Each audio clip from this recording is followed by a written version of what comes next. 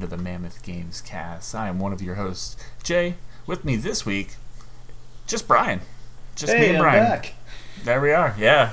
It's weird, you guys kind of keep like swapping places. So like you weren't here last week, and then now that you're here, they're gone. Yeah, it's been actually like 2 weeks, but I've had some like family things pop up here, so yeah. But I'm back. For sure. And this is we've kind of turned this into a very you show, I feel like, which is cool. It has a lot of things that you're very connected in. And that's good because it's been 2 weeks, like you said. That, and I mean, it is the 20th anniversary of Xbox, and I also may have put the docket together too again. That's yeah. That might be a contributing factor to that. Yeah, could be. Why don't we jump right into that? Actually, why don't you start with this guy down here?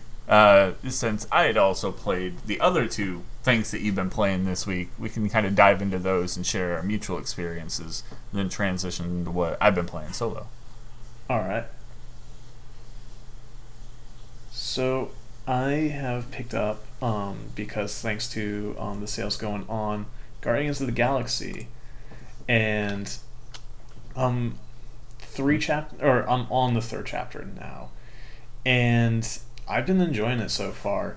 It's the thing that really kind of stands out to me is the fact that it feels like what Avengers single player components were trying to strive for if they didn't have to try to factor in their game of service aspects into that game. And I think that's been like kind of like a common thing that people have been doing with, or have been saying with Guardians of the Galaxy, but I've been enjoying it so far. What really kind of stands out is like the team banter that goes on in between them, and the fact that you have dialogue options to talk, to try to steer the conversation one way or the other, and in doing so, I'm wondering if it's going to lead to like some Mass Effect style results because of the dialogue decisions you try to go with. And already there were some decisions that also kind of remind me of kind of a BioWare-esque thing where you had to choose one thing or another, and the consequences, it said that like there was little things like you chose to do this, so I'm wondering if there's going to be some long-lasting consequences to that. Yeah, I could see that. I have this. I have yet to open it and play it, but I've only heard good things. I heard the combat is incredibly satisfying. It is. And it is heavily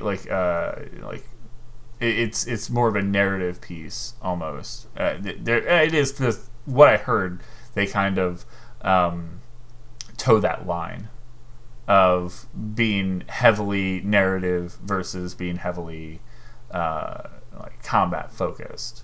Right. Just kind of like a different, it's a different take.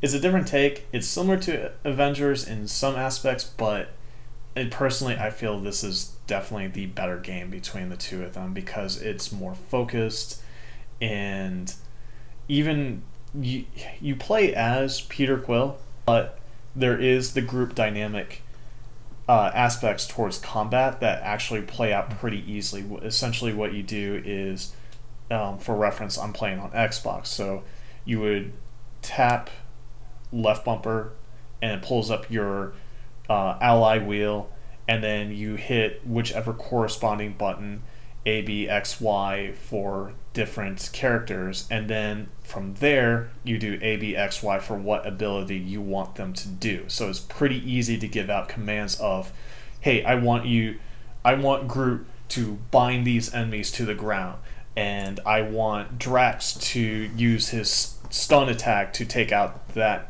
difficult enemy's stamina there. And so it really kind of helps set you up for like different group dynamics towards the combat and everything. Yeah, that really looks like what it was leaning toward. And I think that was a good idea, rather than having them flush out all of these characters. Right. And making them playable, and you swap between them, which is the standard thing I think people would think to do. That's what it almost for when this first came out, I was thinking that like they were going to take more of the Ultimate Alliance approach and be Right. slightly similar to Avengers, probably more slightly towards what they originally intended for Avengers to be, I'm guessing.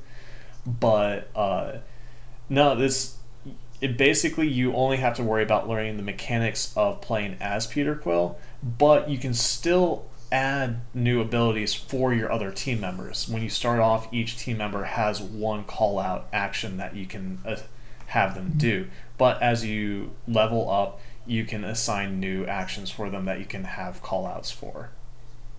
How do they feel as just AIs in general? Do they do a good job? Yeah, they do a pretty good job. There was only at one point where they all went down, but there's a part of me that wonders that might have been a scripted thing to get you introduced for when your allies are down. To revive them, you do this group huddle thing, and it kind of takes you out of the combat to where you're just in a group huddle, and then you have, like, they all say different dialogue pieces, and then you're prompted with two options for dialogue that kind of coincide with what everyone's talking about to try to give everyone back on their feet and give them an attack bonus.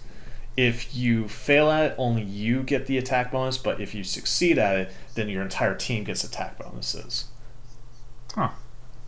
So do you feel like you missed... do you think it was the right direction I think to pick just playing as Peter, or do you think they would have benefited by having the others? I think this playable? was the right direction for them to go with. It keeps play combat tight because you're only having to worry about the actual gameplay mechanics of one of these characters, and then you have the rest of your squad doing their own thing, kind of like, and I keep referring back to it, like in a BioWare, Dragon Age, Mass Effect game, where you have other characters that are there, you're assigning them abilities, you're telling them to do stuff, but they're responsible for their own actions, and honestly, they keep up with the fight pretty well in comparison to you. Yeah, I'm glad to hear that. That's the biggest thing, is like, if you're going to make AI and you're going to give us all these characters, but you're only going to have one possible, Right. like they have to be able to function well.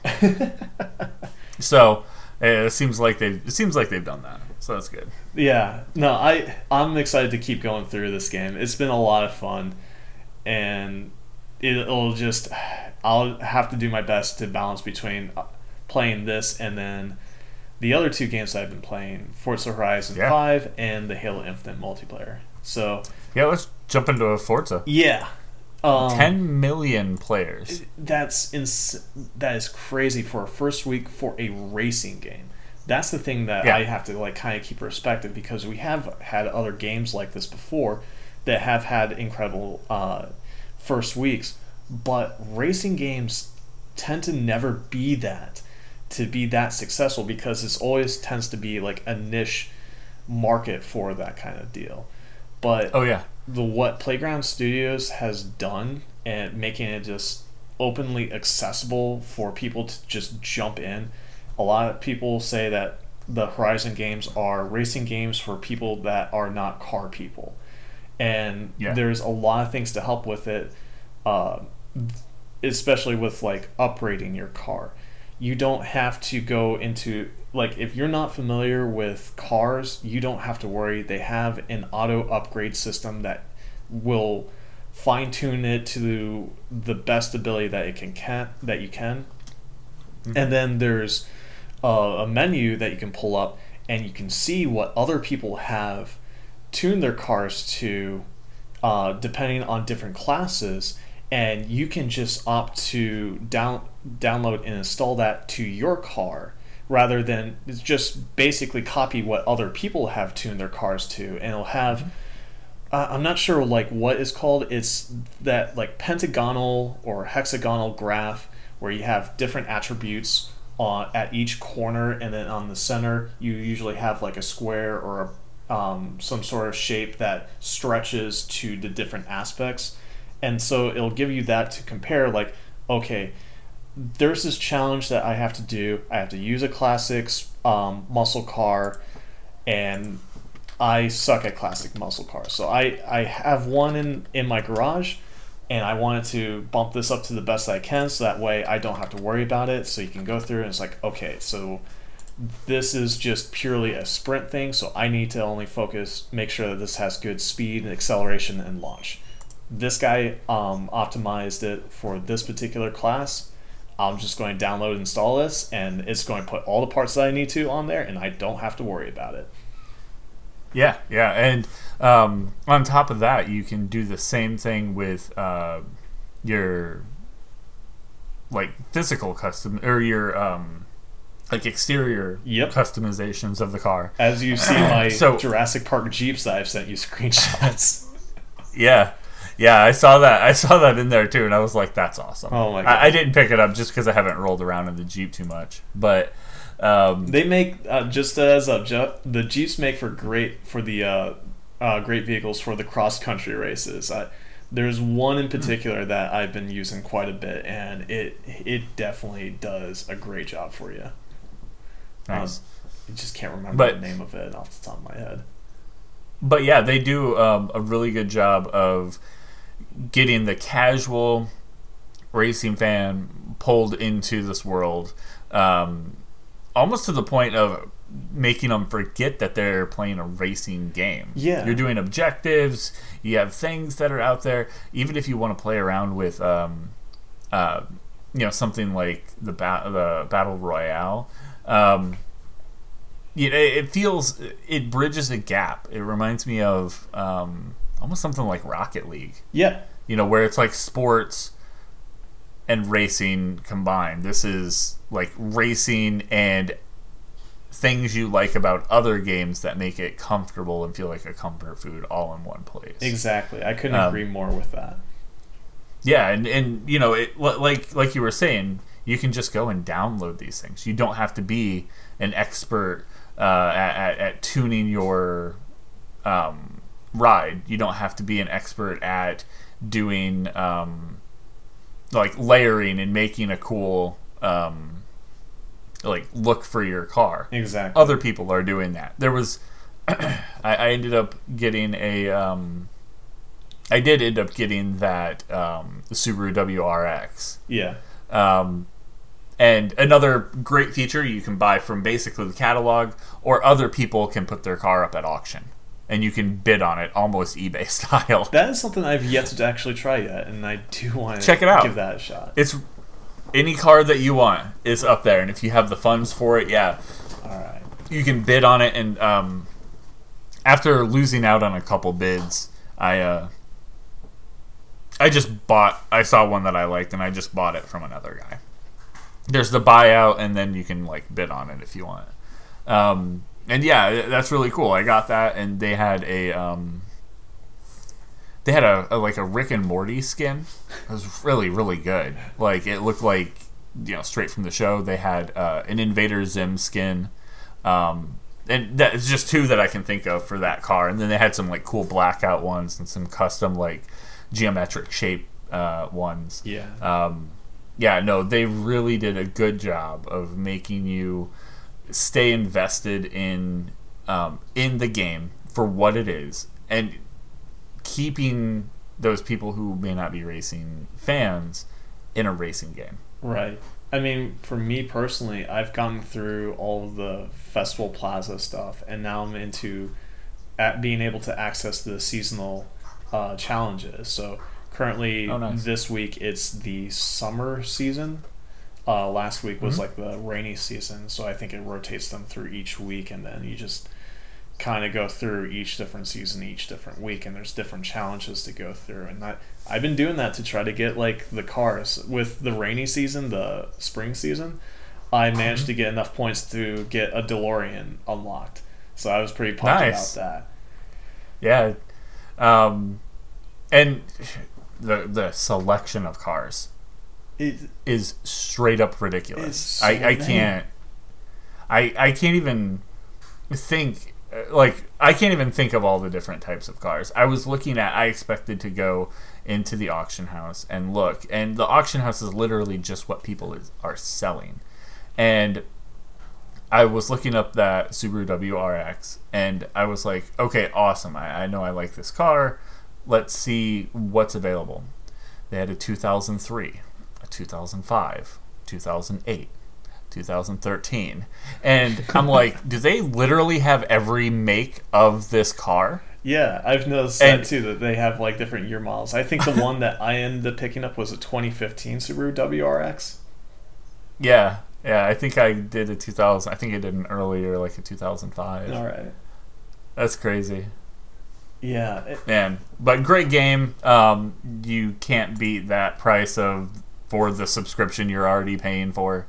Exactly. And there's a part of me that's even really tempted to pick up the upgrade DLC or whatever it's called, where you get like the new content that they'll release for it, and maybe the car pass as well. I know that they were advertising that on sale for a bit there, especially pre-standard launch, because if you had gotten that, then you would have been able to start playing early too. And there's a part of me that kind of wishes that I did start playing early, because now I'm having to balance playing this with the Halo Infinite multiplayer that just launched. Yeah, no, that's the kind of thing that kind of got us. We didn't expect it. We talked about it. Right. We talked about it as a rumor, but that's a pretty good segue into the Halo Infinite multiplayer. Yeah, which you and I got to... we've been playing here on and off here this last week, and just been having an absolute blast. Yeah, it's a change of pace. It's familiar with previous Halo things, but it controls much better now, I think. I think so as well. This is the best it feels Halo comfortable. has probably ever felt. And the thing to also keep in mind is that this is still the beta too, so they're still fine-tuning this stuff. They're still getting the data for how this is going. So this is not the official launch. This is the beta launch that's going to go on until January 8th, when Halo Infinite officially launches. Did they move it to January 8th? I thought it was December. Oh, sorry. I misspoke there. December 8th. For some odd reason, I have January on my mind, and I don't know why. Yeah. No, it's still December 8th, thank God. Because good. They actually... I believe it was a few days ago, there was an announcement that Halo Infinite did go gold. There it is. So, yeah. So it's done. It's just now they're working on those on those, like, well, it would technically be a day one patch. Yep. So, and they've already found things that they need to balance out. Looking at the Battle Pass is one of the biggest things that I think I've seen, and as well there was we experienced a matchmaking issue, right? In the big game, but those things taken into consideration, that we're not even supposed to be playing this yet. Exactly. It's very just minor things in comparison to some of the things that we've that we've ran into previously in, like, other games, like, it's just not being able to play at all. Exactly. So they're fine-tuning it now, and like what you mentioned here was like the big complaint that people had for it was the Battle Pass progression and the difficulty of some of the weekly challenges that they had. And I definitely could speak to this as someone that initially was able to get their weekly challenges down to just the final two, but looking at the final two that I had, I was looking at them like, there's no way I'll be able to do any of these. So after a couple of days after the launch, they decided to, after getting this kind of feedback, to revamp that progression and also the challenges. They got rid of some of the challenges that were deemed too difficult that people probably normally wouldn't be able to get to complete. And they also changed up the overall progression, for your Battle Pass. Previously, it's still based on completing challenges, but now it's a little bit easier to do because you have your daily challenges, which are typically just complete a game. And this Right. keeps going and keeps going. That doesn't ever expire. It just keeps reoccurring. So what they've done is now that every time you complete a game, you get 50 XP. Previously, what it used to be is it would ladder up in how many games you needed to complete in order to complete that challenge. It would give you more XP, but it required you to play more games to get that challenge completed. Now it's just a standard, hey, just complete a game, you get 50 XP, goes to your battle pass. So Sure. That's good. Yeah. So, hitting those balancing things early, it's super smart. I think we talked about it when we were playing, just on how intelligent this decision is, from the point of, we know as gamers, we know exactly what happens day one for a big game like this. There's issues. They were able to curb those issues and limit the amount of people that were playing by ghost dropping the game early on an anniversary date, which we'll get into a little bit more later in the show. So they got a smaller cohort of people on early, still a lot of people, but a smaller cohort. And then throughout that day, it amped up. Throughout that week, it ramped up more.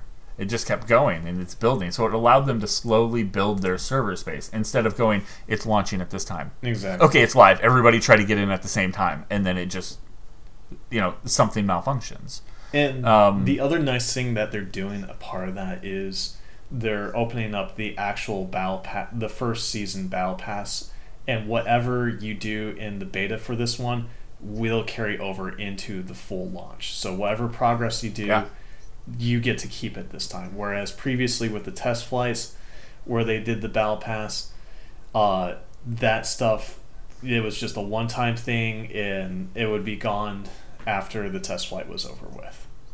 Right.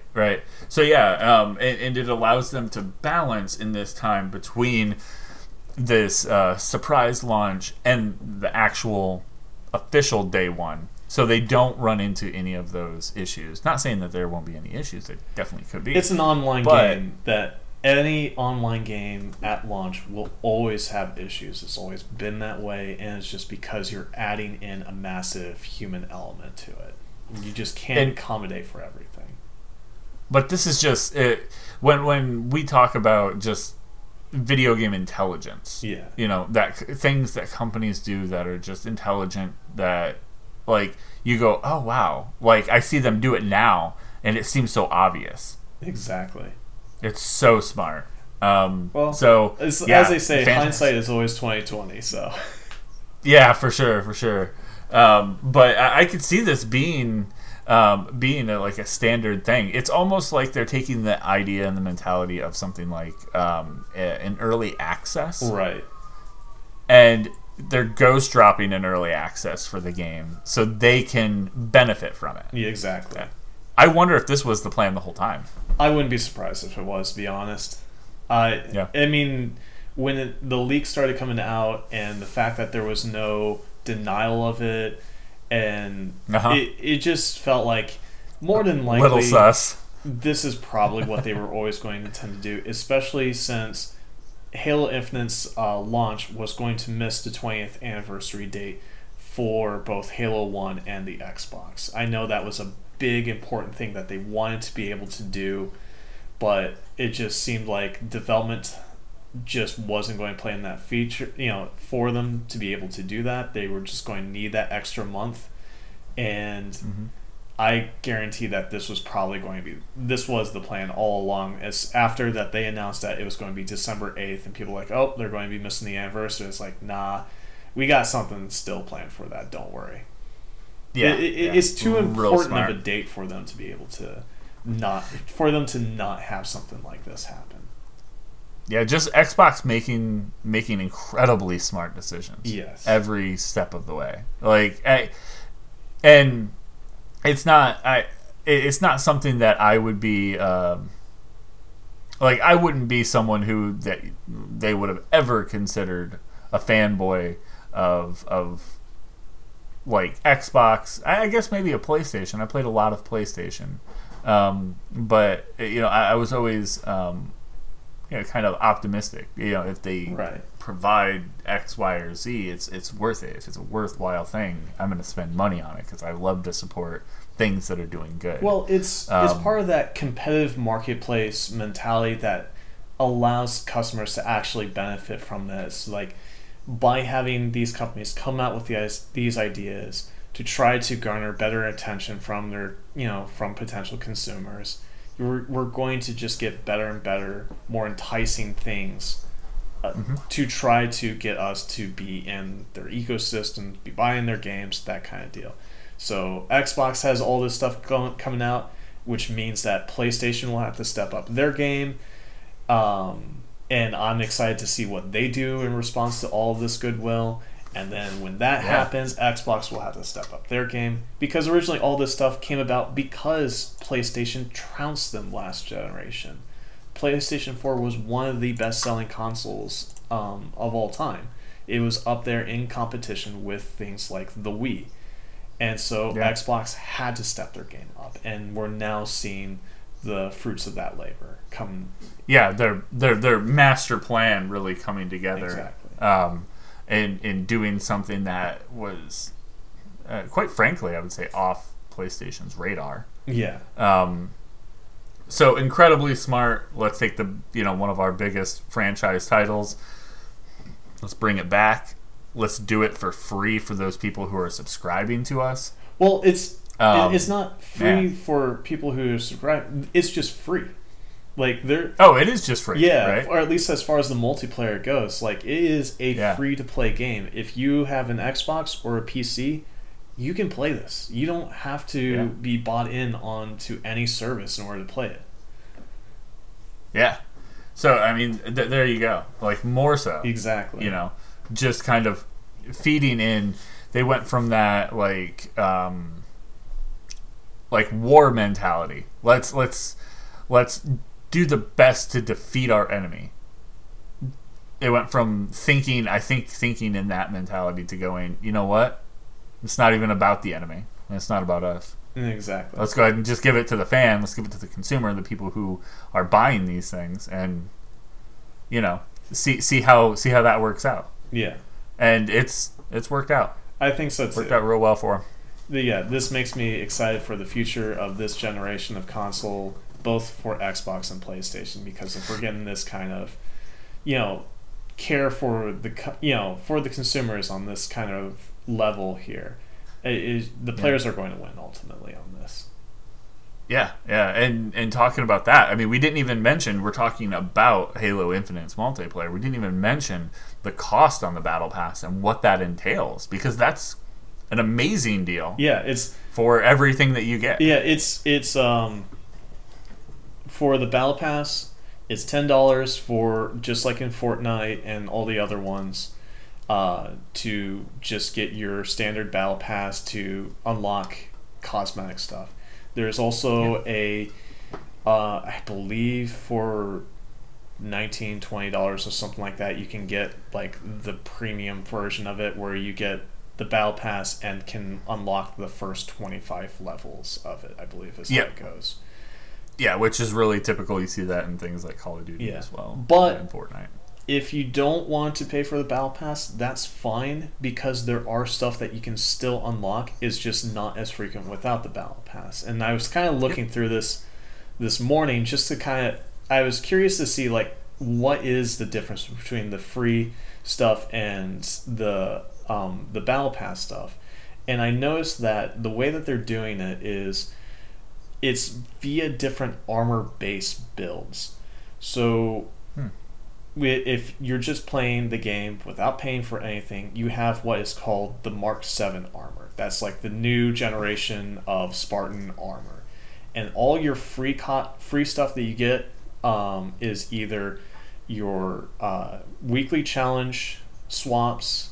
So if you're not familiar with that, if you have a weekly challenge that you don't think that you can complete, you can earn up to a point where you get a challenge swap where you can just trade that out for, hopefully, RNG will give you a better challenge that you can do. Or it's cosmetic items for the Mark 7 armor. Now, for the paid Battle Pass, This season's called the Heroes of Reach. So what you get is you get a different armor build called the Mark 5B armor, which is from Halo Reach. So you get all the cosmetic armor items that you would remember from playing Halo Reach. And then there's even builds for that for characters from that game, like June, Carter, Kat, George, Emil. You can unlock those for that. And that's just a separate base armor set. And then what they're also going to do for free are these limited time runs, which start this coming Tuesday as of recording this podcast, where you have the chance to unlock specialty armor, which I believe, I forget what the name of it is called, but it's the samurai armor that they teased when they first showed the Halo multiplayer at E3 this year. And it looks real good. It does. Yeah, so a lot going on with this. So a lot of free games that we've already covered in just these few. And looking at the other game, you mentioned Guardians of the Galaxy. For me, what I've been playing solo, aside from Forza and what Halo, have you been playing? Far Cry 6. And how has that been? It's been good. I like I like what Ubisoft does with Far Cry. I've been a fan for a long time. What really got me in was the video game engine that they had been using at the time, and then they had a level designer built into the early Far Cries. So I didn't even play a lot of I played them, but I spent a lot more time building levels in the early Far Cries rather than playing the actual game. That's pretty and cool. Yeah, it was really cool back then. And since then, Far Cry has become a mainstay Ubisoft title. It's a big thing for them, and it's really good. It's good to see their inclusion, them trying to embrace embrace things. In this, you get to pick which kind of what you want to be. They didn't lock you down by doing that weird thing where they're like, do you want to be a male or female? Awesome. What do you want your name to be? And then they just went with a general neutral name, so that way you can swap between the male and female, and one upset with the dialogue or anything like that. Correct. Yeah. And you can do that, right? But it doesn't work in a heavy story based thing. It works well in something like Forza, right? Where it just says like to me, and well, for you, it's probably like, hey, Brian, and it just kind of goes on because it's just a general thing, right? But having an actual voice actor or actress emote is pretty big. Especially going through what you'd consider a well, I know that like a massive story. Yeah, I know that Ubisoft has been delving into this kind of stuff for a while now with their Assassin's Creed franchise, because in both Odyssey and Valhalla, you could choose between a male or female protagonist. Mm-hmm. Yeah, and that's exactly, they just kind of brought that idea over here. But yeah, it's really interesting. I haven't dug too much into the story. I find myself, of course, going around, exploring, liberating things, unlocking armor, just seeing how different things work. They have a lot of weapons, and it's actually really cool. They have a lot of weapons, and then they have a lot of weapons that are like modified, which is pretty cool. So this one takes place on a fictional like Caribbean island called Yara, and it's kind of, it has a lot of like Cuban influence. There's basically like a president that I don't know the whole story because I'm not all the way there, but the president is creating a cancer treatment drug from Yara's tobacco that they produce. Yeah, it's they like some figure sort out of red something. leaf plant. I think I remember that from the trailers. Yes, and it's it's also a pretty good poison. Gotcha. As it turns out. So he's oppressing the entirety of Yara, and there's a guerrilla like freedom fighter force that is trying to push him out. And at the same time, the president has a son that I don't think wants to be there. Gotcha. But I think there's going to be a pretty big twist when it comes to that son. So, we'll see what's going on with that. But It'll be kind of like your gameplay-wise, typical Far Cry fashion, where in the previous games you're presented with some moral decisions of like, do I do stuff that is actually in line with the person that I'm actually technically fighting against, or am I going full on revolutionary? Right. But yeah, massive map, lots of fun stuff to do, a lot of ways to approach situations. If you want to be stealthy, you totally can. I feel like a lot of people choose that, or you can go in there loud and die 3 times before you figure it out. Or you could send Guapo in. Or you can send in Guapo, the alligator, to mess everyone up. But yeah, it's fun. Combat's to be expected. If you've ever played a Far Cry before. If not, it's basically a first person shooter with its kind of own signature style. And the thing that always gets me is the fire. Yeah, they do a great job, and they've done it since the beginning of Far Cry. The way their fire spreads, it feels interesting. You can literally light a fire and burn an entire countryside down. Jeez. I mean, if you want to be that kind of person. I kind of vaguely remember that from this time of playing Far Cry 4 with a friend of mine, that where we both got into elephants with flamethrowers and were just torching everything that we could find. Yeah, you definitely can do that. So, and it's kind of encouraged. That's one of the first specialty weapons they give you is a flamethrower for the tobacco fields. Gotcha. It's a good times. So I'll be digging more into that. I think I'm pretty much in line with you on how far you are into with Guardians. Guardians, yeah. How's the backpack launcher? I know that was a big mechanic with. It's fun. It's really fun. It's basically an extra button that you can press that is kill this thing I'm looking at button. All right. I use it a lot for anti-aircraft because up to this point I haven't been given something that launches explosives yet. All right. So I'll be liberating an area, and I always try a different approach. I'll try going through and not shooting a bullet and clearing an area. Just, and then the next sneaky one, stabby.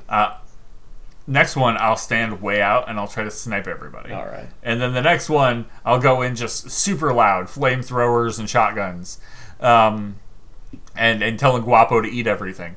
And he does. It's fun. They need to give Guapo a little Loki helmet. Just a tribute to the Loki TV series. Yeah. That would be hilarious. Yeah. But yeah, the approach, the different approach, they're really fun. Just the opportunities that you have, and I do feel that sometimes. Like I'll look at something, especially in some games, you'll look at it and be like, okay, how do I want to approach this? Or you have to lock yourself into a specific play style because you're kitting your character out that way. And this is, I look at it as a fan service that they're doing, allowing you to do whatever you want at any time. Just making it one big playground. Yeah, yep, that's exactly what it is. And yeah, I still love the engine. I know they've, I don't remember what they used originally. It might have been a modified version of the Crysis engine, the Cry engine. That would make sense, just remembering how Crysis 1 was like. Yeah, and I know Ubisoft, I think they have that, but they're of course using the Duna engine, the Duna 2 engine to be specific. Wait, no, Crysis was EA.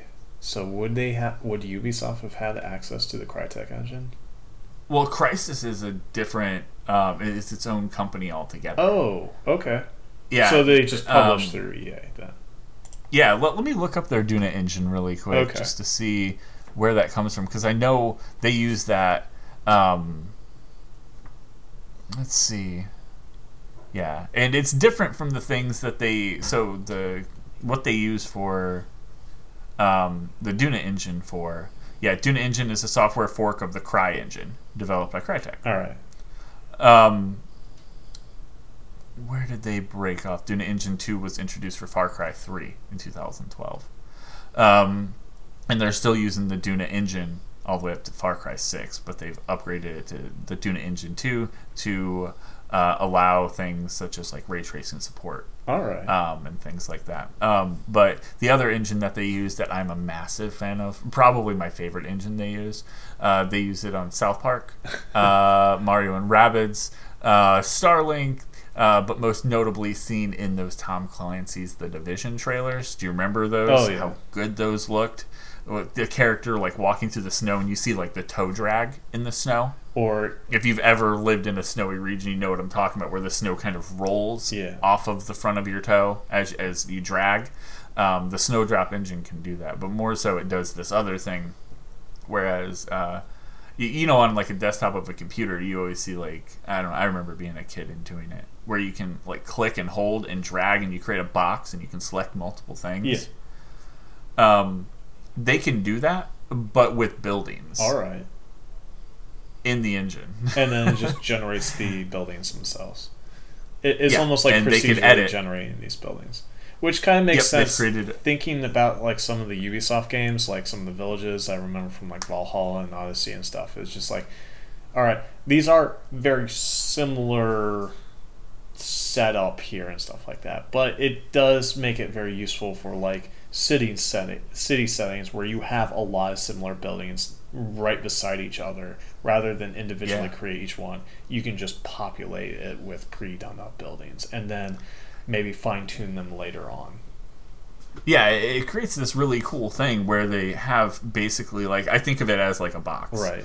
Let's put all of the building fronts that we make, no matter what, in this big box. And then they feed that box to the tool, and the tool just randomly generates. You're like, I want this building to be like red brick, so sort by red brick, and then it applies randomly all those red brick. And you can go in and edit each piece if you want. You know what? I know I specifically want red brick 3 for this, so I'm going to use red brick 3 for this building. It's really, really smart, but I feel like we got off topic a lot. And it's kind of a throwback to the way Austin and I used to do the show. Not only getting off topic, but digging into what makes them tick. That's all good. So that was fun. But yeah, Far Cry, it's a great game. Good technology. It's fun, and a lot of these things, actually, those two things that what you've been playing solo and what I've been playing solo, aka the things that we did not get for free. During this holiday season, you can pick up. There's tons of buy two get one frees that are hanging out right now. Yep. And the digital stores for both, for pretty much all the consoles, have really good deals going on. I got Guardians for $40. Yep. Yeah. And Guardians is a very new game too. Like, it just came out. Yeah. I know right now PlayStation has. They have, I think, between 30 and 60% off. Right now, Xbox, I guarantee, has something very similar going on. So, yeah, we are in the throe of the holiday season.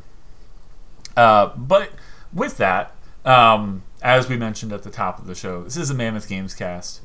We've run through all of your weekly video game news, which we haven't got to yet because we've been talking about ourselves for roughly 45 minutes. But let's jump into that. All right. If you guys get the chance, head over to facebook.com/Mammoth Games Inc. Check out all the top news and video game stuff there. As well, follow us on Twitter @Mammoth Games Inc. So you know when we go live, do junk just like this. We always talk about the Epic Game Store. We'll do that again this week. Free games that you can pick up right now, even if you're just building a collection and don't have a PC, or if you are looking for something new to play. You have a few. Up until November 25th, you'll be able to pick up Guild of Dungeoneering, which is a card-based dungeon crawler, turn-based, where you don't really control the person, but you control what they run into next. So you're really crafting a dungeon for a dungeon crawler, which is a pretty cool, interesting take. This other one is more of an exhibition called Kid of Manisa. It's based off of some Radiohead music, so you'll hear a lot of Radiohead as you're going through this interactive exploration kind of experience thing, which is pretty interesting. And the last one is Never Alone. This one is actually pretty interesting. I had to dig into it to really see what it's about. But it's about an Alaskan Native people, and the story is drawn from a story that's been shared across several generations. So it's almost like a folk, like a folk story, that maybe generations have just passed down and talked about. Right. But all in all, it is a kind of like puzzle platform indie game. Does have co-op and things like that. So yeah, it looks like it has. It kind of hits all of those. It kind of scratches all those different types of like itch that you might have for something that is a platformer, an indie game, a puzzle game, a narrative story-driven game. It kind of touches all of that. It looks good. If you want to compare this to something, you could compare it to something like maybe Limbo. That's kind of the first thing that comes to mind. Yeah, I definitely see a lot of similarities between those two games here. Yeah. But that's your Epic Game Store freebies for this week. That's free from now. We're recording the podcast on November 21st. That'll be free until November 25th. Whereas after that, there's two that are announced. You have the Antstream Epic Welcome Pack, which is over 1,000 retro games. So it's Antstream Arcade.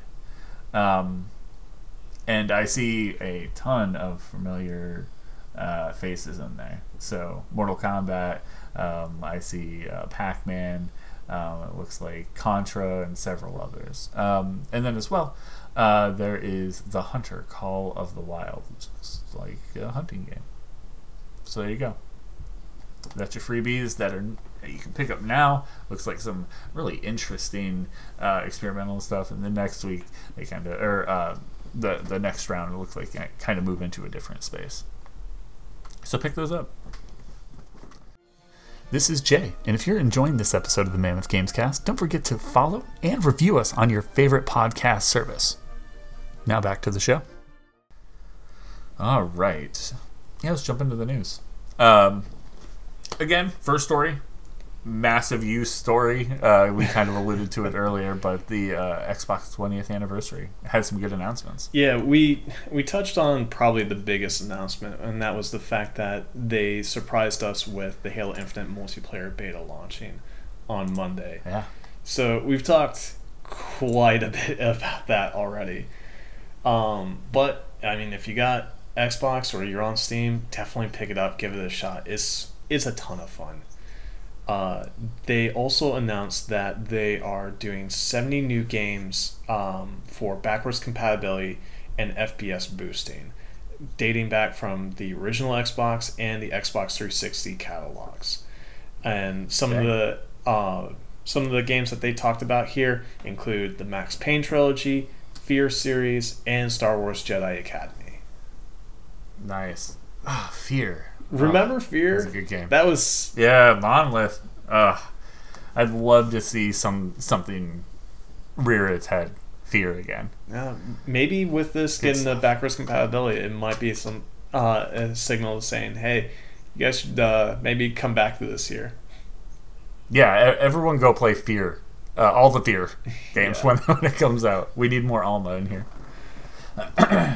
So yeah, that's pretty big. The Halo TV series as well. Yep. Um, Now this is going to make me consider getting the Paramount Plus subscription, where I previously did not. Was going to dismiss this because I've been trying to figure out, like, all right, what do I actually need? What do I not need? And apparently, the Halo series will be coming to Paramount Plus. They dropped a little teaser trailer of him suiting up, putting the helmet on, and then you hear Jen Taylor's iconic voice acting for Cortana saying, hello, Master Chief, and yeah.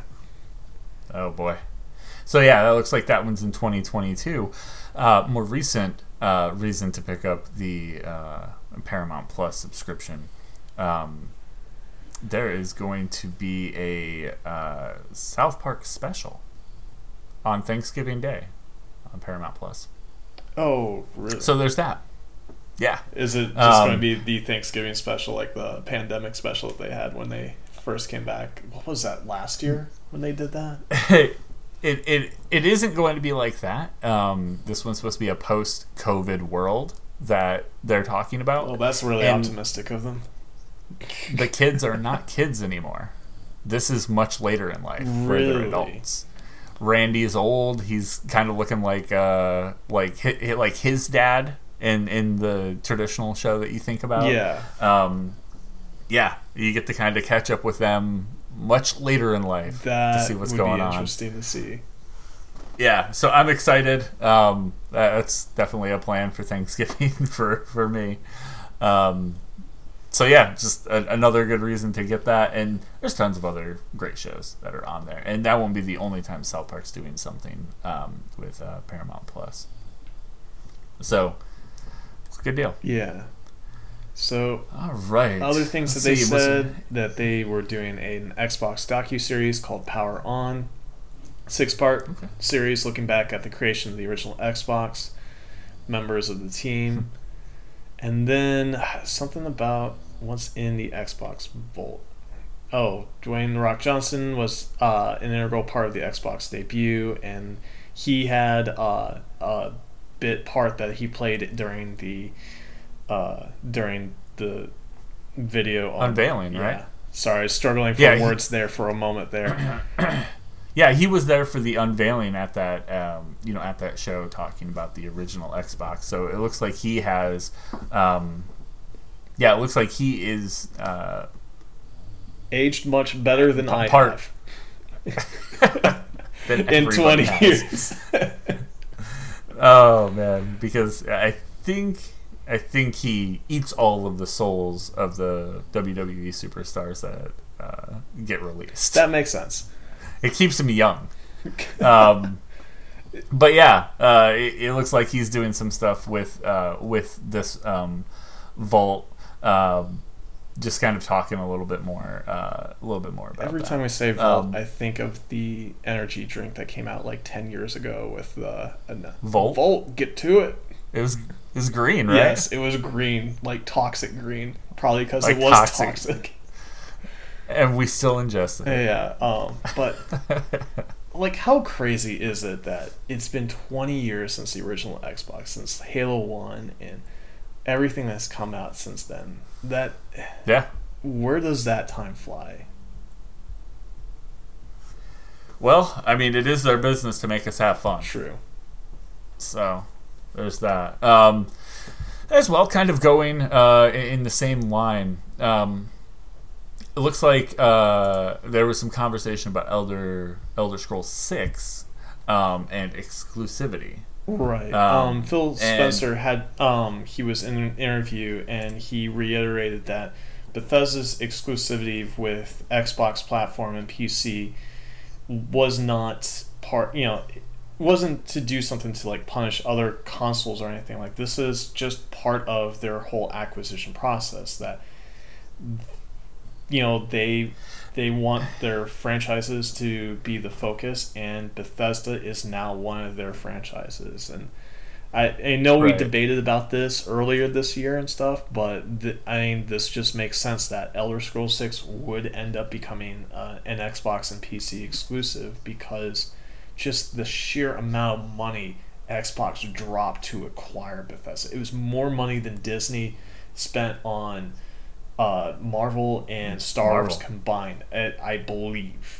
You can fact check on that, but I'm fairly certain that they spent more than what Disney spent to acquire Marvel and Star Wars. I do go back and forth on that though, on the fact on what they could do, and I thought it was a good opportunity for Xbox to get their fingers on a little bit of what Sony's making on that game as well, and on any game that's going to be Bethesda. That seems like a smart decision. Hey, you can play this game now. This is a first-party game, and with first-party games, from everything that we know, they go to Game Pass day one. Exactly. And then with the accessibility with xCloud, you can still potentially be able to play this without needing to buy an Xbox. You just have to buy into the Game Pass Ultimate to be able to access xCloud, and you can literally play it on. Well, I mean, you could just you're still able to play it on PC, which, let's face it, there's no way that they were going to take that away from players, especially with the massive modding community that the Elder Scrolls series has created. Yeah. From that modding community, it becomes a gateway for people to get into the industry themselves. A lot of people end up getting hired into studios because of the things they mod for free for games like the Elder Scrolls. So there was no way that this wasn't coming to PC, but I definitely saw that this was going to become, as far as consoles were concerned, an Xbox exclusive. And granted, I know on this podcast here, I'm the Xbox fanboy. I'm not going to shy away from that. But for me, that means that this Elder Scrolls 6 gets to be optimized for the console experience. Because we remember how Skyrim launched on the original Xbox 360 and PlayStation, in particular how it was on PlayStation 3. It was rough, especially with it trying to work with the cell chip and everything.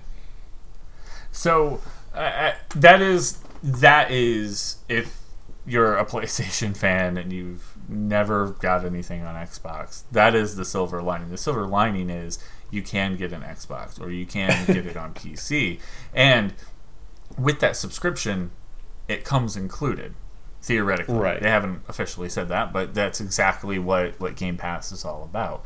But I do feel like it is a little bit of a missed opportunity from putting it on something like a PlayStation and charging them $60. I wonder if you want to play it elsewhere. So I wonder what how they came to that decision, where they're looking at that, in that sense, money that they could be getting from a platform and saying, no, we don't want that platform's money. I gotta think that they've got their financial analysts are probably looking at this long term, and that they're trying to focus everything on getting people onto Game Pass. I think that's just pulling people in, right? And we talked about it before, that Game Pass is really their next gen console. It's not console. And that the Xbox Series X and S are just the platforms to be able to access Game Pass. I think this is the reason why they're doing this exclusively, is they want people in on that service. Yeah, and and so it's interesting that one outweighs the other. They look at. I'm going to say that they probably look at the success of things like Netflix, and they want to pioneer how to do subscription-based access for video games, like what Netflix did for visual media, TV, and movies. Yeah, and they also see the benefit of what Netflix is doing, where they're trying to move away from existing IP with other studios to where they're trying to develop their own internal IP, so that way they don't have to worry about relinquishing rights to different stuff. And I would imagine that that plays a factor into Xbox's acquisition process. Mm-hmm. Yeah. So ultimately, you theoretically can play this in a ton of places with xCloud. You have a lot of opportunity to play this in other places, especially if you're looking at, if you have a smartphone. Guess what? You just need the subscription, and there you go. You can play it right on your smartphone with a controller. Right. Any controller, too. You're done. So you could still sync Any up your controller. PS5 dual sense and still be able to play it that way. Yeah. So a lot of options. It's interesting. I can't wait to see what that does for going forward with something like xCloud and things like that as well. I can't wait to see what Sony is like. Their response to this is. The gamer community, we already know what their response is going to be. It's going to be very polar depending on what camp you're in, but I think... But they have to have some sort of not I don't want to say plan, because you can't really go, I have a plan to, this is the thing that's going to take over Elder Scrolls for us over on PlayStation. But I think that's a competition move, and I think that's going to force Sony to go like, hey, what can we create that is our own? Well, I think our own first-party version of that. I think they have a good library of both IP and studios that they can tap into for that. I mean, let's face it, PlayStation Studios are known for Game of the Year after Game of the Year award-winning titles. Last of Us, just to name one right off the bat, God of War, another one. So it's not like PlayStation doesn't already have existing exclusive IPs that are extremely, have been able to produce incredibly high accolades to them. And Xbox wants that for themselves as well. And so that's why they are acquiring for that, because that was also their biggest criticism of all previous generations, that they just didn't have that. And because of that, people didn't have a reason to pick up a Xbox console. Right. All right. So something we'll keep an eye on. I'm interested. I can't wait to see something Elder Scroll oriented, and I feel like we're still like years off. Oh yeah, well, we got Starfield been... next year, so that's going to be taking up all of the attention for the time being, because they've been working on that for years, and they're going to want to put as much marketing towards Starfield as they can. I'm excited to see what that is going to be like. Yeah, no, that's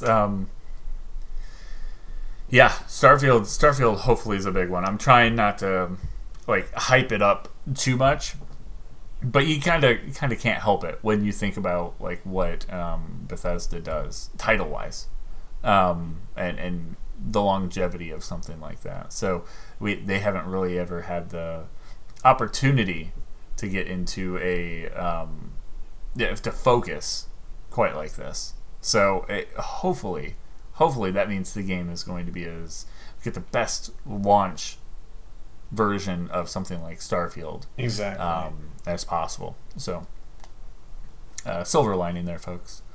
All right, let's get into the train wreck portion. Yep. To pull the rug out from underneath you of all these good vibes, and also to pull out the rug underneath the attempts at trying to save his own image.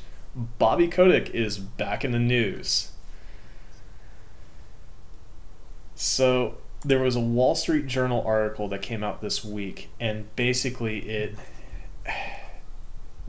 is just, it's, I know we keep going into the Activision Blizzard stuff, but this is I don't know how they can really come back on this, but I'm actively trying to steer us away from it, right? But the news that happens is so big. You can't. That you really can't. You just can't. It's a gravity well that just drags everyone else in because of just the notoriety of this company and what it's done for the gaming industry, and how much of an influence it has with everyone else, and in particular, console developers and stuff. But to get into what happened here in the article by the Wall Street Journal, that it just basically shows that Bobby Kotick was fully aware of the sexual assault claims that were made, that some of them were against him directly, I believe is what it said in here. I don't. Yeah, he did I believe he did an out of court settlement. Right. There's also a threat that he had made to kill an assistant over a voicemail that he made in 2006. Yeah. This scum needs to be scrubbed from Activision. And that's what they're trying to do. They an unpromptu walkout happened. Right. Across, was it this past week? So they had the original planned walkout. Right, that happened a while and then ago. when Jason Schreier's piece hit, and more things were brought to light, employees were like, "Hey, time to hit the picket line again." It's some pretty dark stuff that should, This is 2021. You shouldn't even think about. This is 2021. There has to be some sort of level of accountability put in place in these kinds of organizations, that even if this stuff shouldn't exist, that's all there is to it. And unfortunately, It still does. And not only does it still happens, we still have people trying to play it off like it's nothing. The board is still defending Bobby Kotick and saying that he, at this time of recording, that he should remain in the position that he's at, despite allowing for all this stuff to happen, despite actually allowing for harassment in his company get so bad that a woman commits suicide because of it. It is absolutely unacceptable. And it unfortunately, the thing is that this is all over in industry, in gaming industry, and just in the workplace in general. And I noticed this before, like, this is 2021. We should be better than this. And I'm tired of hearing people trying to defend this, oh, we don't want to upset things too much and stuff, and things get better over time. It's like, no, this is stuff that is just flat out wrong, is illegal, is morally wrong. And when we find these things out, we should stop defending these people. There should be actual consequences for these actions. Otherwise, they are allowed to continue. I do point out that it's interesting to see the dynamic of somebody in a high position getting called out for things that he has done wrong, and still has that position because the people that he surrounded himself with are able to keep him in that position. Yeah. It shows the power kind of goes beyond the man, right? Because the man has stacked the deck in his favor. Exactly, and essentially that's you've nailed it. Why he's been able to stay in power, and that's because the power check that is supposed to be working to keep him, to keep this situation from happening, is supporting this. So it's not offering the balance to counteract what is happening here, because Bobby Kotick has made enough money to make the people on the board happy. He's done his job to make sure that they are in his pocket, and so and somehow they think that this will all be fine, it'll all blow over, and so they're still supporting their boy being in the top position. And that's the thing that's just mind-boggling to me, is that if they're making, if they're that vain enough that they're making this based off financial success and stuff like that, they have to read the tea leaves on this and see that there is no future for him. That that he's hurting more than helping. Yeah, and that there is no matter his direction. Yeah, there is no comeback for this. And it's getting to the point where you have the heads of both PlayStation, Jim Ryan, and the head of Xbox, Phil Spencer, speaking out against these allegations and starting to reevaluate their relationship with Activision Blizzard, whom, if you're not aware of, pretty much for like any Call of Duty title, or in the past, like it was a big thing with like Destiny 1, that Activision Blizzard usually will make console exclusive content for one or the other depending on how much money is being offered at the time and the success of the console. And now the two consoles that you used to cater towards and be able to depend on, these bidding wars to get exclusive content for your titles, are now reevaluating the relationship with your company because of how badly this has been. This has been handled. This has been all botched and everything like that. And yet, despite that, the board still is backing up Bobby Kotick. That's the thing that is mind-boggling to me. Yeah, I agree, and it's interesting to look at the people that he surrounded himself with. These date back to 1990. Brian Kelly, who is a board chairman, started with Activision. They purchased their first stake in 1990. And then there's the lead independent director, Robert Morgado? Morgado?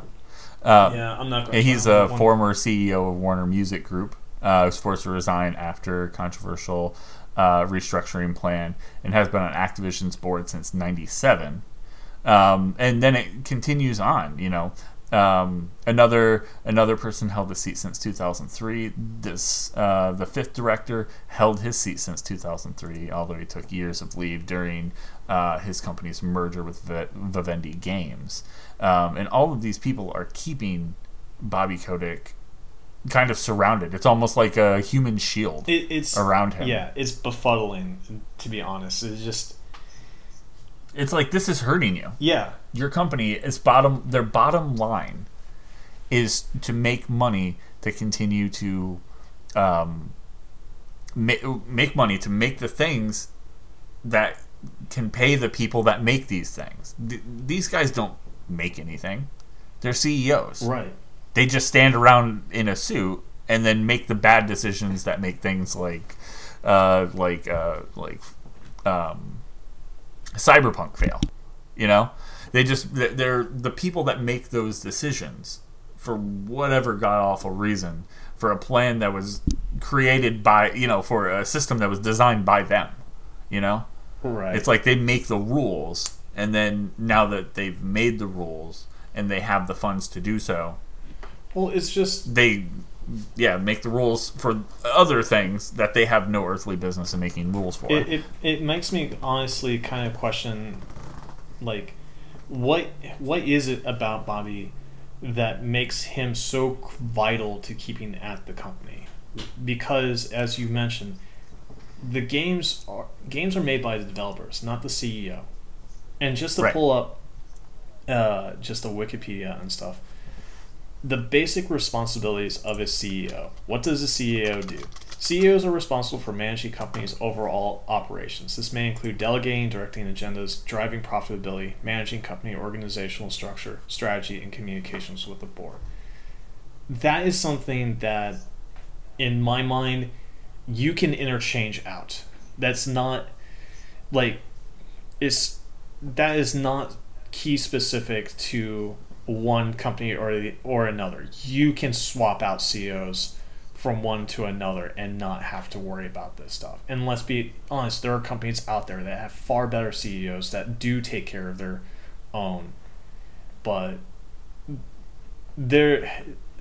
to me, a lot of the times, especially in these cases, they are the fall guy that they can pin all the blame to, and then they can kick out with a golden parachute. But for whatever reason, that hasn't even been the case here. Yeah. And looking at just how deep-rooted these things are within this company, I mean, I was against it previously, saying, no, we could remove the things that are bad about this company, and they could continue. But it really, in this instance, it has to be, that board needs to be wiped. Yep. The slate needs to be wiped completely, and because I don't think I think they would take the company down with them. Right. It kind of plays into what I've been kind of predicting, is that I honestly wouldn't be surprised if at the end of this, whenever this ends up, that Activision Blizzard ends up actually getting broken up and assets and studios get sold off to different areas. I really wouldn't be surprised if this is, because if they're doubling down on like this, we were joking in our messenger group chat about the stock price just plummeting for them after the release of this article, and I don't think it has since recovered since we've last checked. Yeah, let me take a quick look. Yeah, because I definitely have been keeping my eyes on that one. But yeah, it took a pretty big hit. Literally the day it came out, it was like a holy cow! Like it went down by that much, kind of thing. Yeah. Yeah, no, I have it. They are still somewhere. So. At the beginning of the week, they were trading at $71.95. When the markets closed on Friday, they were down to $62.50 a share. On the day that this happened, it dropped from 72 down to 66. And then it's just been plummeting ever since. Yeah. So as of now, for the month, they're down by about just shy of 20%. Yeah, that is extremely substantial loss. Yeah, and if you want to look at it over the past 3 months, about 25%, and for the past year, they've went down by about 70.5%. So yeah, that's pretty crazy, and I don't know. Yeah, I keep trying to be optimistic and being like, hey, this is something that can, because I don't want to see things like, I don't want Blizzard to be broke up. No, I don't either. I don't want these I don't want Blizzard to be broke up specifically. Right. I don't want to see the other companies suffer because of the actions of these people, but unfortunately, as we've seen time and time play out, this is the pattern of behavior that is going to probably happen here. At least I see is going to be the likely case scenario. I do see companies like Beanox and Raven and High Moon. I think they could benefit from it, though. Yeah. Ultimately, at the end of the day. Well, I think of maybe selfishly for me, Toys for Bob, who we're working on the Spyro remasters and Crash Bandicoot. Now all they do is they just support Call of Duty. So those IPs are, as far as we're aware, sitting dormant. Yeah. So, I mean, I don't know what's going to happen with this. You think you have it figured out, but you really can't. You can't figure. Yeah. I don't know what's going to happen tomorrow. Literally, Phil Spencer could say, "Okay, we've cut ties with them. We're not going to have their things on our systems anymore." That wild thing is a possibility. It is possible. It's not likely, but definitely not likely. But it is possible. It is possible. I mean, and that would mean something. PlayStation delisted Cyberpunk because of its poor launch last year.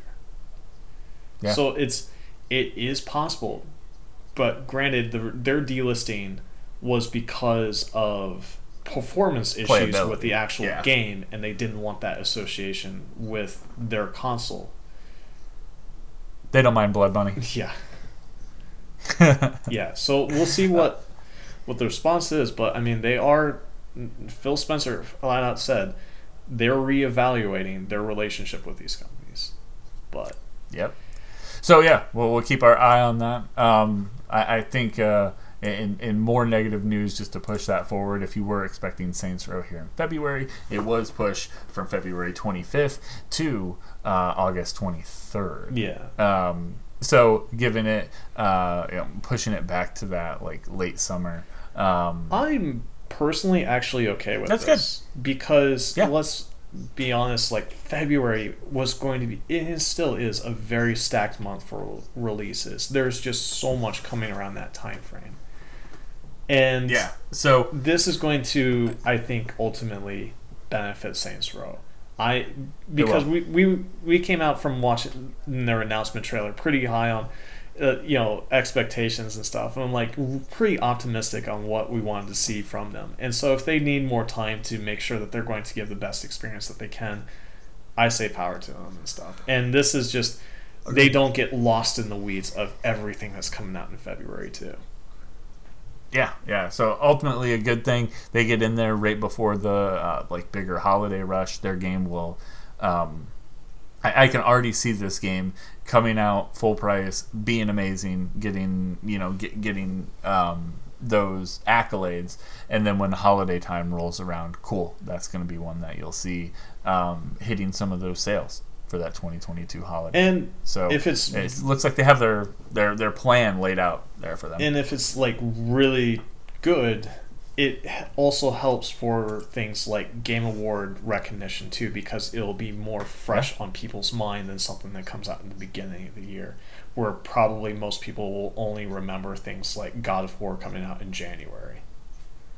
Well, traditionally, Saints Row is something that comes out before Grand Theft Auto. Right. They've probably been lost for a number of years. Probably because Grand Theft Auto just only keeps re-releasing the same game. Yeah. The urban Skyrim is what I've been calling it. Oh, wow. But yeah, just some kind of needed news for a game. I hope we see something like this at the Game Awards this year. Just maybe some gameplay on what they've been working on. I'm excited to see what they do with the franchise, how they change it up, and try to make their own space. I think there is enough room for another urban play box, and I would love to see what they have to offer. Yeah, one day, hopefully, we won't be calling Saints Row the Grand Theft Auto's weird uncle anymore. It'll just be Saints Row. We're getting there. Yeah.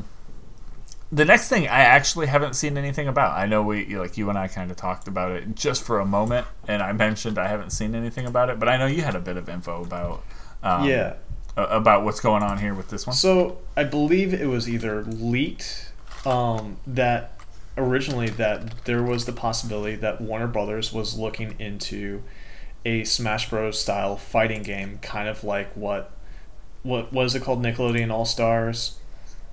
Just came out here with a bit ago, and they'll be tapping into Warner Brothers IP, but this is called Multiverses, which I absolutely love the name. Good job on you. That's a good name. And it's going to feature a lot of iconic people from the Warner Brothers IP, including Batman, Superman, Wonder Woman, Harley Quinn, Shaggy from Scooby-Doo. Shaggy? Yep. That's amazing. Bugs Bunny, just Arya Stark, Tom and Jerry, Jake the Dog, Finn the Human, Steven Universe, Garnet, and then an original character called Rhine-Dog. Rhine-Dog looks awesome. Rhine-Dog... yeah. Rhine-Dog looks cool. It has like antlers and has almost a wispy little mustache with a beard. We're pronouncing this wrong. It's Rain-Dog, like reindeer, but dog. Rain-Dog. Yep. I haven't seen the name yet. As soon as you said antlers, I just made that realization. It's like, oh, we've been saying the wrong thing. But yeah, getting those voice actors to come back and do that has to be a pretty daunting. Oh yeah, thing they're going to try to get all their original voice actors for things like Kevin Conroy for Batman, Tara Strong for Harley Quinn, Maisie Williams for Arya Stark, John DiMaggio for Jake the Dog. They're not pulling any punches for trying to make their own space in the brawler fighting game area. Yeah, I'm sure Johnny would probably hate what I just classified. Hate this. Well, he probably would just hate what I just tried to classify this as here. Just remembering in the past year of our talks with like Nickelodeon All Stars and Super Smash Bros. Well, I don't see any like things in the map You know what I mean? Right, but this could also be an early preview too. So I'm not ruling out that there is a chance that there could be items, but it seems. Go ahead. Sorry. Yeah, I was just gonna say we talked about the characters already. I want to go back and I want to take a look at that list again. Oh, here it is. Yeah, Tom and Jerry. I don't know how I missed Tom and Jerry when we ran through everyone's name. That's wild. And there's still a few question marks. Right. We were list. talking about earlier, like, I was kind of surprised to not see, like, say, Neo being added, especially with how close Matrix Resurrections is coming out here. Granted, that could be one of the question marks that we're seeing here. And that could also play into their whole HBO Max and movie lineup and stuff, that whenever it gets close to a new movie, it's like, hey, we're going to add another character to this game. So Dune Part 2 comes out. Here's God, forget what his name is. The dude. Timothy Chalamet's character. Why can't I? It's like a simple name too, and I'm sure everyone listening is probably screaming that at us like, it's Paul. It is Paul. Paul's his name, I think. Paul. I don't know. Fact check me on that one. I'm okay with that. It's Paul. All right. Yeah, I checked it up. It's Paul. Yeah. But yeah, that's interesting. I do like the on the character selection screen, it has the character's name under it. It tells you what type of fighter they are, what their kind of alignment is on how their attacks kind of go. All right. And then what they're from. So Bugs Bunny is a mage. That makes sense. He attacks horizontally, and he's from Looney Tunes. So that's pretty fun. Yeah. Let's see if they touch on that anymore. Now they just kind of rest on Bugs Bunny there. I'm just kind of scrubbing through, hoping to see more. Oh, cool. They have some different skins. So you see Superman. They have a Black Lantern Superman skin. That's pretty dope. Changes him almost entirely. Yeah. Yeah. I mean, that makes sense to do it that way. Just offer as more potential content that you can add to the game too. And this game is slated to be coming out. Was it 2022? No real point. Just sometime next year on PlayStation, Xbox, and PC. Yeah, that's cool. It's fun. It's fun that they have Tom and Jerry are the Ice Climbers. That's not surprising. That makes sense to me. That's the second Ice Climbers reference that we've had. Ice Climbers. But yeah, it looks fun. I do know that the other game, the Nickelodeon All Stars, that one's currently $20 in some places here. That seems like it would be worth it. I like the characters that are in that one as well. So it is interesting. You have your opportunity to play these like multiple similar style games. It reminds me of back in the day playing PlayStation All Stars Battle Royale. Well, it's smart on their part with the direction that they're going to, where it's just multiverses. They're not singling out any aspect of Warner Brothers IP, so they can add in whatever Warner Brothers character that they have the rights to at any given point. Yeah. So I could see this That's being cool. expanded upon after launch in any way that they choose to do so. Yeah, definitely. And the last bit of news is the Game Award nominees for 2021 have been revealed. I don't know. This is a pretty good list. It's been every year we look at the different nominees, and for the last 2 years it's felt a little weird. And I say that because usually I feel like we have these really, really strong contenders, and you can tell. And then there's usually like an indie game or two that made the list that were really, really good, and everyone kind of like secretly like roots for them. Mm-hmm. And this one, I feel like it is similar, kind of getting back to that, but at the same time, it could go to anyone. Yeah. So we have Deathloop. It Takes Two, which was that co-op divorce by the game guys that made A Way Out. Yeah. Metroid Dread. So we know who Johnny's voting for. Resident Evil Village. Ratchet and Clank Rift Apart, which I have yet to play. Looks fantastic. And then Psychonauts 2, which is on Game Pass. So yeah, kind of a mixed up list. There's not a heavy hitter. Like there are. You got Ratchet and Clank in there, Resident Evil. I apologize to new listeners. IP. My neighbor has decided that now is the time to weed whack, so you may hear that going on in the background. I'm going to try to adjust my volume here. Yeah, I haven't heard anything yet. All right.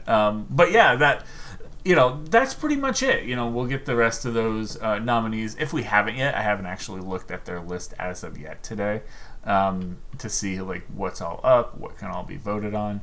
But the Game Awards, they are right around the corner. Right. I'm looking up the exact date that's going down here. December 9th. That is so just only a few weeks away. It's weird to think that we are already at this point that we're doing the Game Awards discussions. Yeah, talking about Game of the Year again, ramping up for that. We'll do our usual thing of waiting until literally the end of the year. Typically, we do that usually in the first part of the next year, talking about, hey, the last full year. I mean, that makes sense to me. It's the way they do it with movies as well. They wait until the year is over with before and that's because typically all your Oscar Drive movies are in December most of the time to try to keep them fresh in people's minds and stuff like that. And we end up with weird situations like Jedi Fallen Order, missing out on being included with the Game Awards, and then end up in the next year and just getting over. I mean, out of this list, I do have Psychonauts 2 downloaded. I haven't played it. Same with It Takes Two. Haven't played it. Deathloop, I'm waiting. It's going to be on Game Pass, so I've made the decision instead of paying for it, I'm going to wait. I wonder if that's going to hurt Deathloop. Probably not. I think in the mass general audience, they're probably not even thinking along the lines of Game Pass. They probably haven't associated Deathloop with being Bethesda. I would think that I think I was just meaning in general, with it being taking the Game Pass thing out of the equation. I wonder if those people that haven't played it yet are in the same camp as like I know I am. I think you might be in that camp as well, where you're waiting to play Deathloop rather than spending. I am. I'm back and forth on it because I see it's on sale in the PlayStation Store for like $40, I believe is why I saw it. So and it's going to be on sale till November 30th for that price.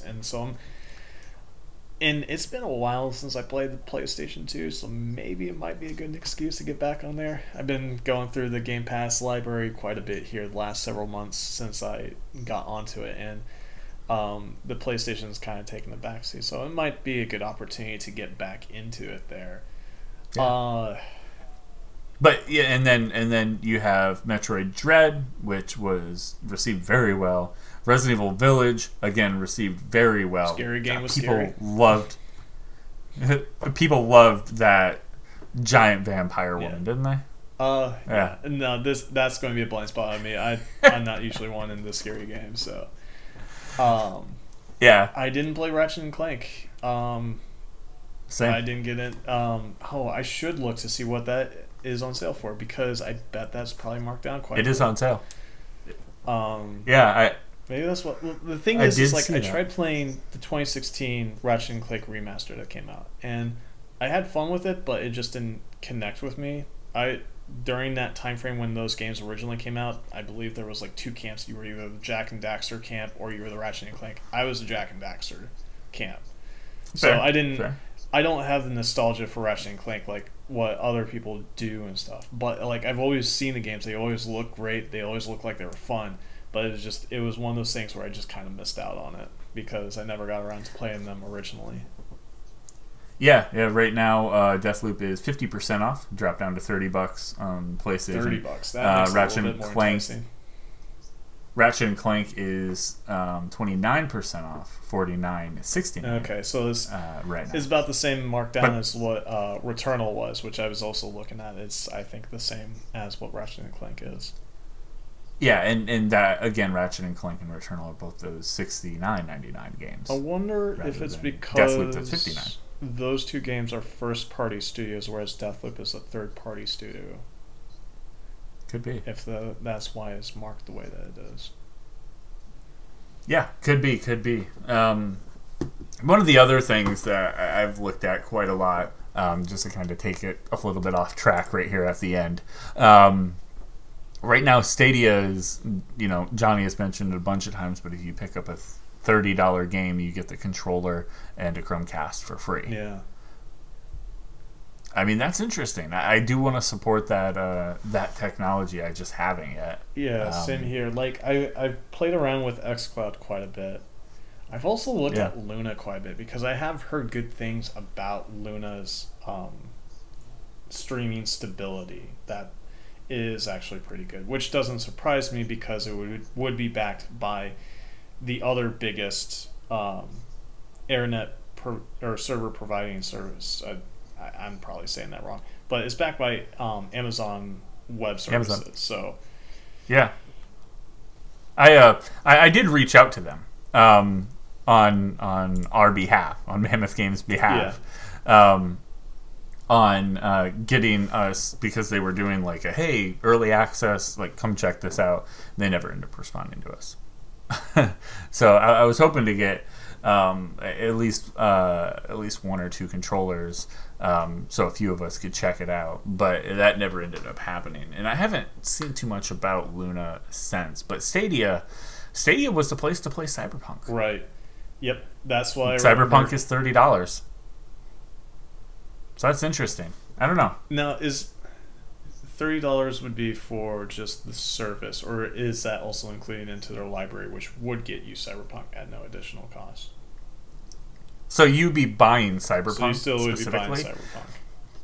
Yep, you'd still be buying Cyberpunk, the video game, right, and you would have access to play that at all times. And then you have the opportunity to upgrade to Pro, which would be really like the equivalent of Game Pass. Got it. So that would get you into the library for Stadia. Got it. Yep, if you wanted to go that route. But if not, you still have Cyberpunk. You still have access to play your game with the controller and with the Chromecast for $30. Okay. Not a bad deal. No, it doesn't sound like it's that bad of a deal at all. Yeah, so that one's out there. I don't know how long that's going to be around, but yeah, it could be worth it. But that is the show. Thank you guys for joining us. Brian, before we bounce, do you have anything else that you want to point out? Anything that we missed for the show or anything like that? Not that I can think of. I think we've covered all the major highlights for this week. And then some. Exactly.